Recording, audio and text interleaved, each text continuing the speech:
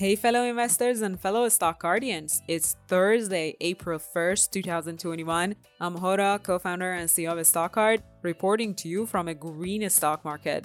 So folks, today I was gonna tell you that our company, StockCard, is going to go public via a SPAC merger as an April Fool's Day joke. But then one of our board members changed my mind. So we are not going public via merger with a SPAC, at least not yet. Happy April Fool's Day. Beyond that, I looked into the stock market indices movements and dug into two second-hand car marketplaces that took the opposite directions today. The stock market indices started April on high notes.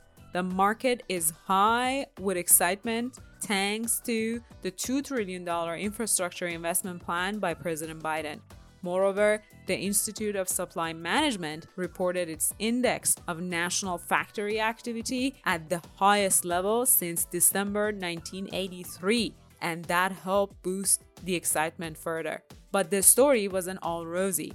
The new jobless claims report came higher than expected, which means there are still more people who are losing their jobs due to the pandemic. The overall story in the stock market is what it has been for months. The economy is still on its way to recovery, but far from being there.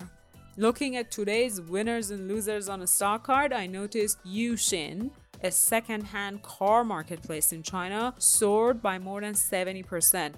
The stock price jump is more like an April Fool's Day joke than reality. Apparently, two Chinese funds plan to invest $300 million in Uxin at a $600 million market capitalization. That's a lot of money, but not worth a 70% price jump.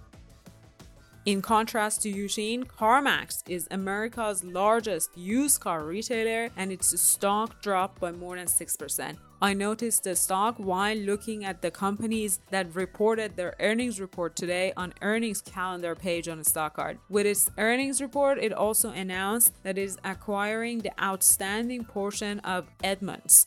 Edmunds is a standalone company that CarMax has already invested in, and today's acquisition allows the company to enhance its online car buying capabilities further. Combine the money it has to spend on the acquisition with a declining total used unit sales and comparable store unit sales compared with the prior year quarter, and the news was disappointing to investors. However, check the company's stock card. Its operations are profitable and generate free cash flow. The stock price is hovering in a fair share price range with a price to sales ratio hovering lower than the comparable sector. Overall, this may be an opportunity to pick up some shares of a market leader at a better price. Straight to my watch list for now.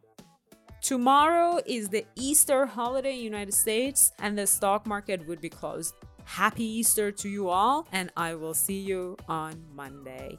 As always, if you like to give a StockCard a try, research as many stocks that you want, and receive a stock pick ideas from successful investors, sign up for a 14-day free trial with promo code ROLLWITHOURCEO, all lowercase and in one word. That's it for today. If you like these quick market recap reports directly from my daily stock market research, please like and subscribe and share with your fellow investors.